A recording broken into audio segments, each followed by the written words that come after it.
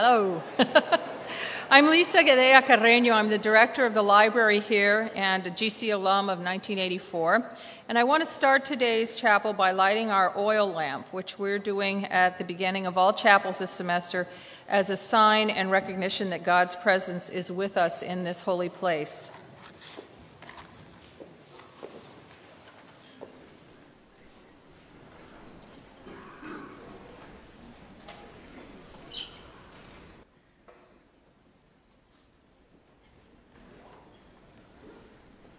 This lamp that was made by potter and artist June Wiener Kink is a special dancing flame oil lamp. Its flame gracefully and suddenly dances in the air. And now I'm going to try and watch for it while I'm talking here. This unique dancing flame is an ever-present reminder that we have a moving, active, dancing God. This light will remind us to do our part in helping to create a holy space by demonstrating our respect and attentiveness to God and to one another. This light reminds us that God's Spirit reaches out to us, yearning to meddle in our lives in ways that lead us to God. Now, on to an introduction of our guest leader this morning, someone whom I think shares some characteristics of a dancing flame herself. Let me tell you a bit about Dr. Mary K. Oyer. She is Professor Emerita of Music at Goshen College and a major contributor to the last two Mennonite hymnals. If you look in the beginning at the title page or on the other side of the beginning pages, in either one of these or both of these Mennonite hymnals, you will see her name very near the top. She has contributed and edited and chosen many of the hymns in these hymnals. And in the blue one especially, many of the hymns that come from a non-Western, non-European background. And I'll talk about that in a little bit, and I'm sure she will too. She is also a cellist, a director, a church musician, a scholar of hymnody, and an African music specialist. Mary's life and work embody Goshen College's core values. As one of her music history students in 1983 and 84, I learned from her that the best teachers never stop learning themselves. In fact, about midway through her 40-year career at Goshen College, Mary began studying African music, eventually traveling to and/or teaching and living in 22 different African countries. And at this point, I'll give a plug for an exhibit over in the library in the basement gallery. It's called African Arts, and it is from Mary's personal collection of fabrics, artifacts, and traditional musical instruments. It'll be there until February 22nd, so see it before midterm or spring break, if you want to call it that. Since her retirement, Mary has also traveled all over Asia and has taught at Tainan Theological Seminary in Taiwan as well.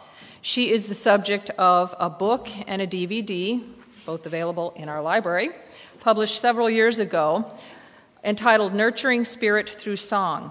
And in the book, there is a timeline of her life that spans several pages, and it's in minuscule print because there's so much to cram in there. It reveals many of her adventures and accomplishments, many that are too numerous to mention here. Mary first began working in church music back when both instruments, remember she was a cellist, and strong women were controversial in the church. Nonetheless, she persisted, and I thank God she did. We are all the richer for it. She opened the door to world music in the Mennonite church and in the hymnal, and in American hymnody and church music in general. I also heard and just confirmed a few minutes ago that she has an appreciation for the Beatles and even incorporated their music into her instruction at one point. Marlene Krupp, professor at Associated Mennonite Biblical Seminary, said of Mary's influence in bringing other cultures to our church, "She is so well loved and trusted that anything she decides to lead, people would try to sing." Maybe she'll lead us in some Beatles this morning, I don't know. I think she convinced us that it was part of our Christian response to the world and to being part of the church to sing other people's songs. Now, most anyone in your parents' generation and perhaps in your grandparents' generation who went to Goshen College will remember Mary Oyer's general education arts class. Some will recall with a bit of residual trepidation her drop the needle test, where she would drop the needle on the record back in the days of vinyl before you were born, drop it at a random place, and they'd have to identify what piece it was and who the composer was and probably what movement it was. Others will remember her delightful stories about the music and the people she encountered in her travels. But just about all of them will speak of her with noticeable awe and appreciation. Her work has touched and inspired many people. For example, sometime if you know Professor John Blosser, department chair of the art department, ask him how and why it was that he decided to make art his life's work.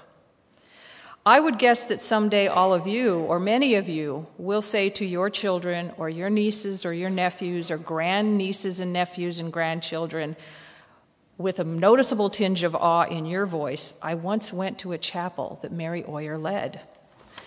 If the Mennonite Church has anything close to what could be called a national treasure, and if the church were so bold and immodest as to admit to having a national treasure, it would be Mary Oyer. But her impact and contributions go way beyond the Mennonite Church and beyond our country's borders. Please help me welcome this morning Dr. Mary K. Oyer.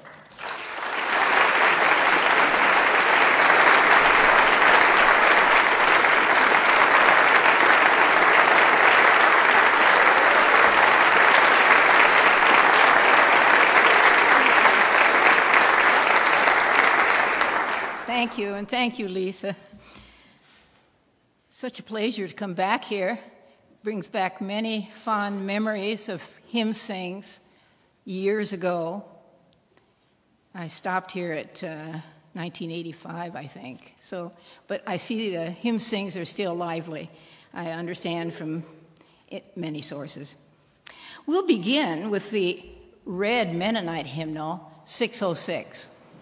Now, that's not the usual beginning song, but this is a doxology, praise to the Trinity, and it's appropriate. We usually sing it at the end. We go out with it. But it's appropriate also at the beginning. So would you stand, please? La, la, la.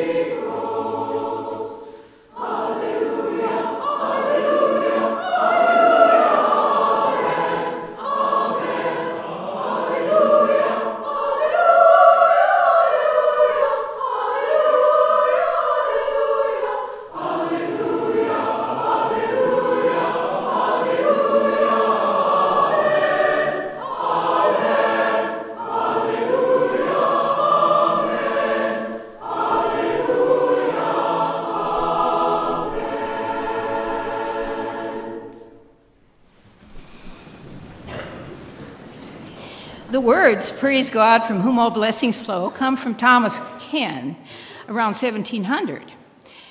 And they could be sung to any number of tunes that had 8 syllables in each phrase, like, praise God from whom all blessings flow. But this anonymous tune of 1830 expands the text from a hymn to an anthem. It's really quite complicated. Singing schools of the 19th century liked its challenge and printed it in their shape notebooks. It must have been one of those culminating numbers which proved that students really did learn how to read music. This doxology appeared in Mennonite official hymnals first in this book, out of which we just sang. And it was introduced to a large assembly of Mennonites in Turner, Oregon, in July 1969.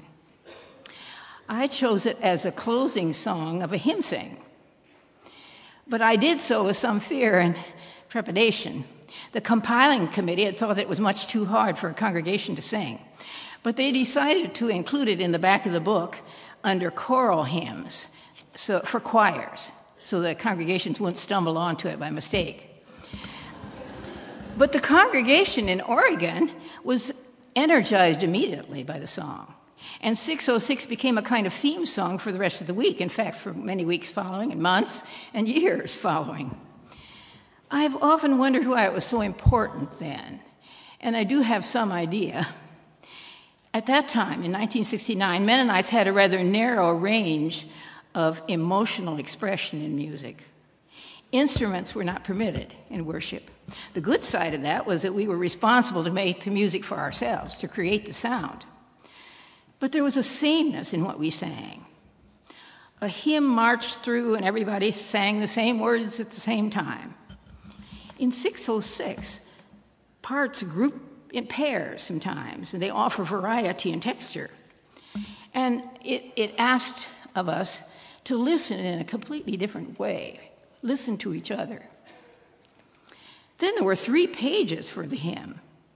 Instead of singing 3 or 4 stanzas, going back to the beginning, continually returning to the same music, 606 was through composed, always on to something new. And when we turned the page, we discovered a sudden change from 2s, praise God from whom all blessings flow, to triple, a very sudden change. Alleluia, alleluia, alleluia, amen. That was really a shock, but also invigorating. There was something wonderful about it. And it made a very rousing conclusion. I suppose that's why we all usually use it for a concluding song. In addition, the few words used were repeated often, especially Alleluia and Amen. Now, repetition was not a part of the ritual language of Mennonite singing in those days, nor was it valued for its aesthetic contribution. I could remember hearing preachers and song leaders warn us about vain repetition. In this particular congregation, in those days, the song leader would occasionally say about a 4-stanza hymn, we'll sing that had a refrain. We'll sing the refrain only after the first and the last stanzas. We don't need to hear it that many times. But in 606, we experienced the repeated Alleluia from many musical perspectives. And in an important way, the music became a part of the meaning of a hymn. It was not the usual, listen to the words, that's where the meaning is. It opened up possibilities of richer and fuller ways of praising God, nonverbal as well as verbal. Last June, at a conference in California on a cappella singing, I heard 2 papers presented as a joint project. Rebecca Slough, the editor of the Blue Book that you have, and David Graeber, editor of hymnals for the Crow and Cheyenne Indians, each presented a hymn that belonged to what they called the sound pool of a particular group. The sound pool, that is, the core of familiar songs, of songs often repeated, much loved, nourishing songs, invigorating, heart music. Rebecca suggested that 606 belonged to the sound pool of American Mennonites of European ancestry. In her interviewing Mennonite music leaders in Elkhart County, she found a few congregations who never sang 606 and had no particular reason to do so. It was far from their sound pool of nourishing hymns. David chose a Crow hymn, but we don't have it here, so we'll look at number 9 in the blue hymnal to consider a hymn in the sound pool of Native Americans. Jesus, we want to meet.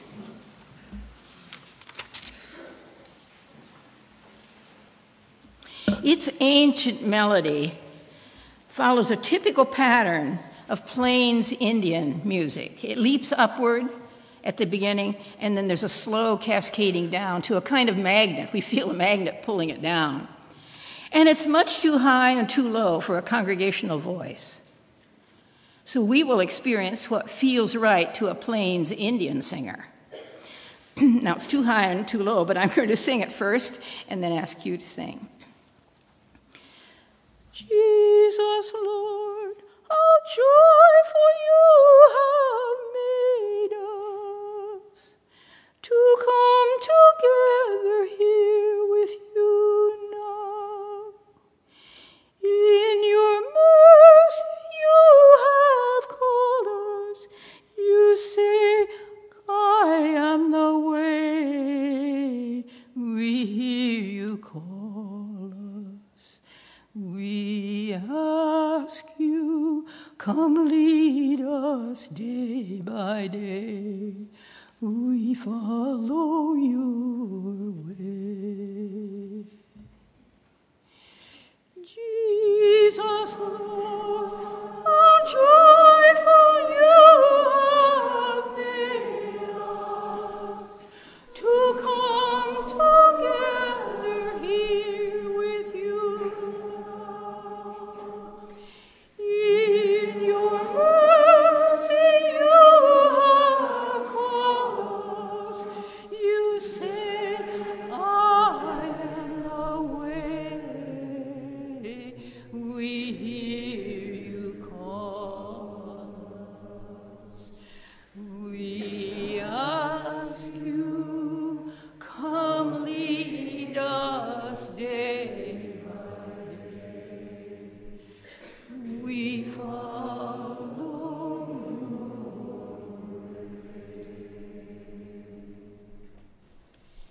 I doubt that is in the sound pool of anybody here. It has become a part of my life. And if I would only sing it in Cheyenne, I would feel as if I had crossed that cultural boundary, and I'm trying to do that. It's very important to me now, but it isn't when one first hears it, I'm sure. It feels very strange. Our music goes up and down pretty much in a balanced way in the Western world. And this just leaps up and comes down, as many ancient melodies do. But I think it would be very valuable if all of us had at least one other sound pool, unfamiliar to us, that we could enter into, that could become ours. There's a different kind of spirituality in this song we sang, and it extends our possibilities of understanding the Spirit. We will sing several more hymns or spiritual songs that belong to the sound pools that are rather far removed from 606. I believe that respecting unfamiliar sound pools can help us value people whose cultures we don't know very well and don't necessarily appreciate. We'll sing 3 Kyrie eleisons, Lord have mercy, which is one of the best prayers I can think of singing in these days when it's sometimes the chaos keeps us from singing honestly. Lord have mercy. The next line is Christe eleison, Christ have mercy. Then Kyrie eleison again, God the Holy Spirit have mercy. 144 in the hymnal makes use of that text. That text is very important. It's Greek, the Greek language, but even the Latin Mass makes use of the Greek words, Kyrie eleison. And this is a Russian tune, Russian Orthodox, but it uses the Kyrie. We're using the Kyrie eleison. They would sing it in Russian, of course. It looks as if it's written for women, but it isn't. It would be men who would sing it. But would the men please double the parts? And those of you who are really low basses, will you take the lowest line there and go down 2 octaves, really as far down as you can get? It's a song that cries out. It's almost like a lament. It's weeping and pleading. And so we don't sing it in a pretty way. We don't worry about the beauty of the voice at this moment, but we plead. La, la, la.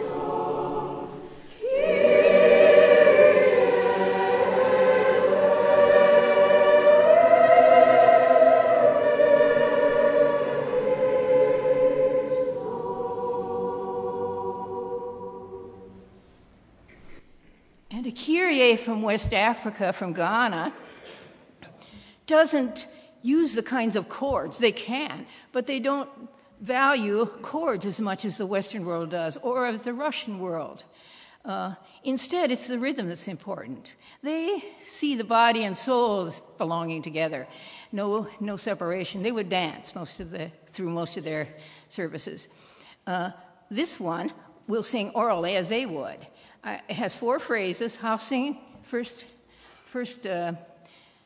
phrase, and will you follow, and then I'll go to the next, and so on. Sonny Carreño is going to help us with the rhythm. It's stretched out on this refrain.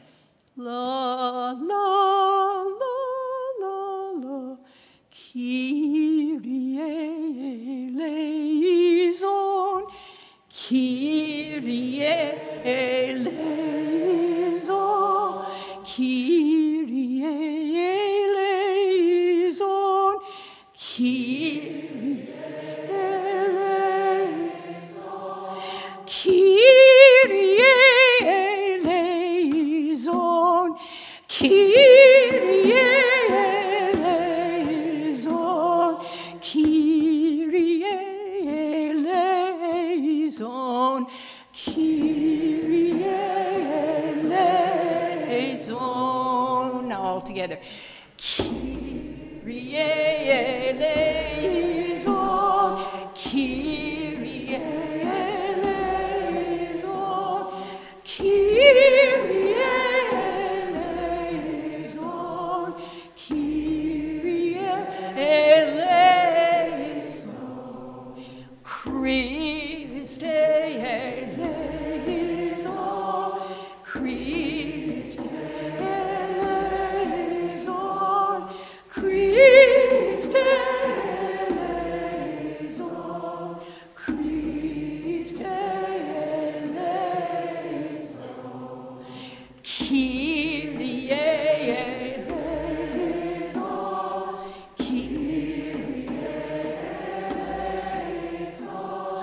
Kyrie eleison, Kyrie eleison.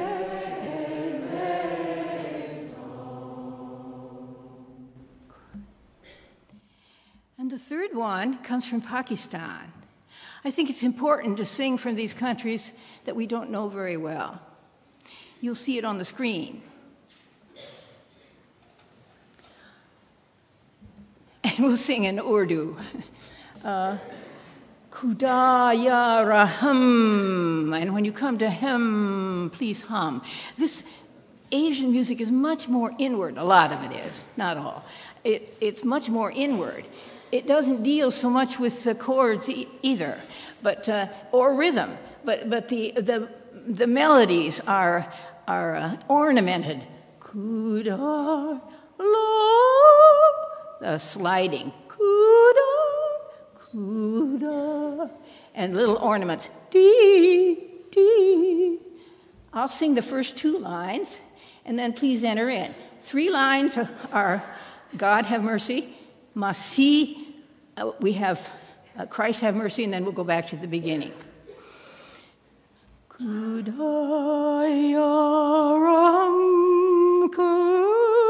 kudayaram, kudayaram,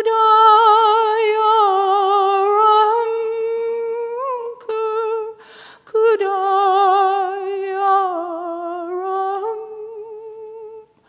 kudayaram,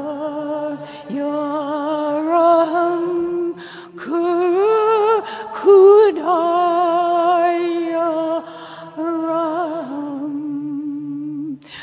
Masiharam,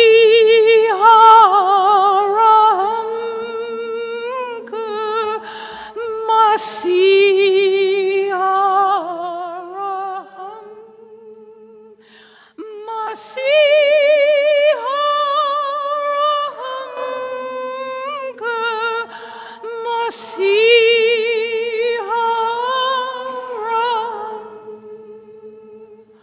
Masiharam,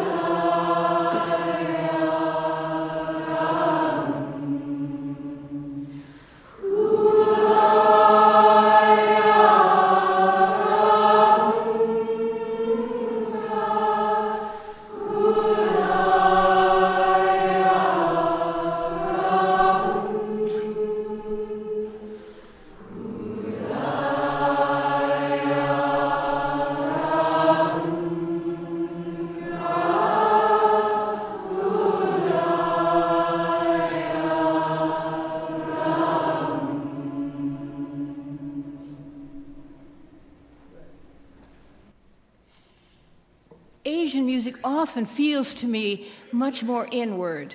It's more reflective, more personally thoughtful.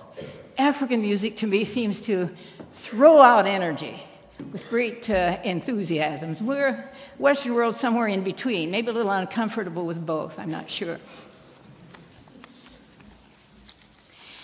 Spanish-speaking people have their unique language too, and some of this we may find in 229.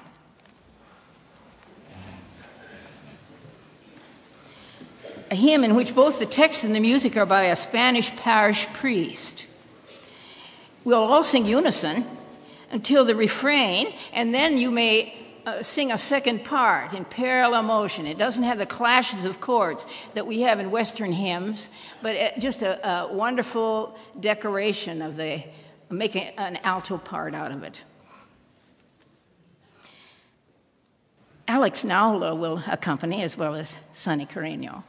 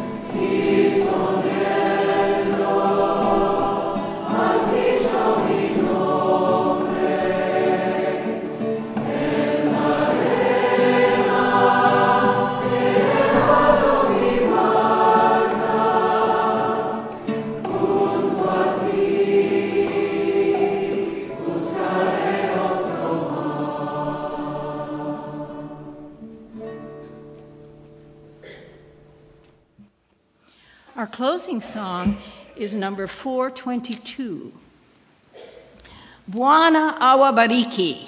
Bwana awabariki. May God grant you a blessing. It comes from Kenya. This is the Swahili language. And there's a little solo spot at the bottom where I will sing, because of the conditions in Kenya now, I will sing one, Bring Peace to Kenya. And the second verse, I'll sing, God bless all Kenyans and grant us peace here. And after we sung those three verses, will you sing as you sing and dance out your way out? Let's stand.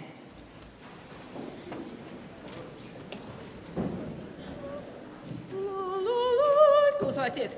Bwana awabariki. Bwana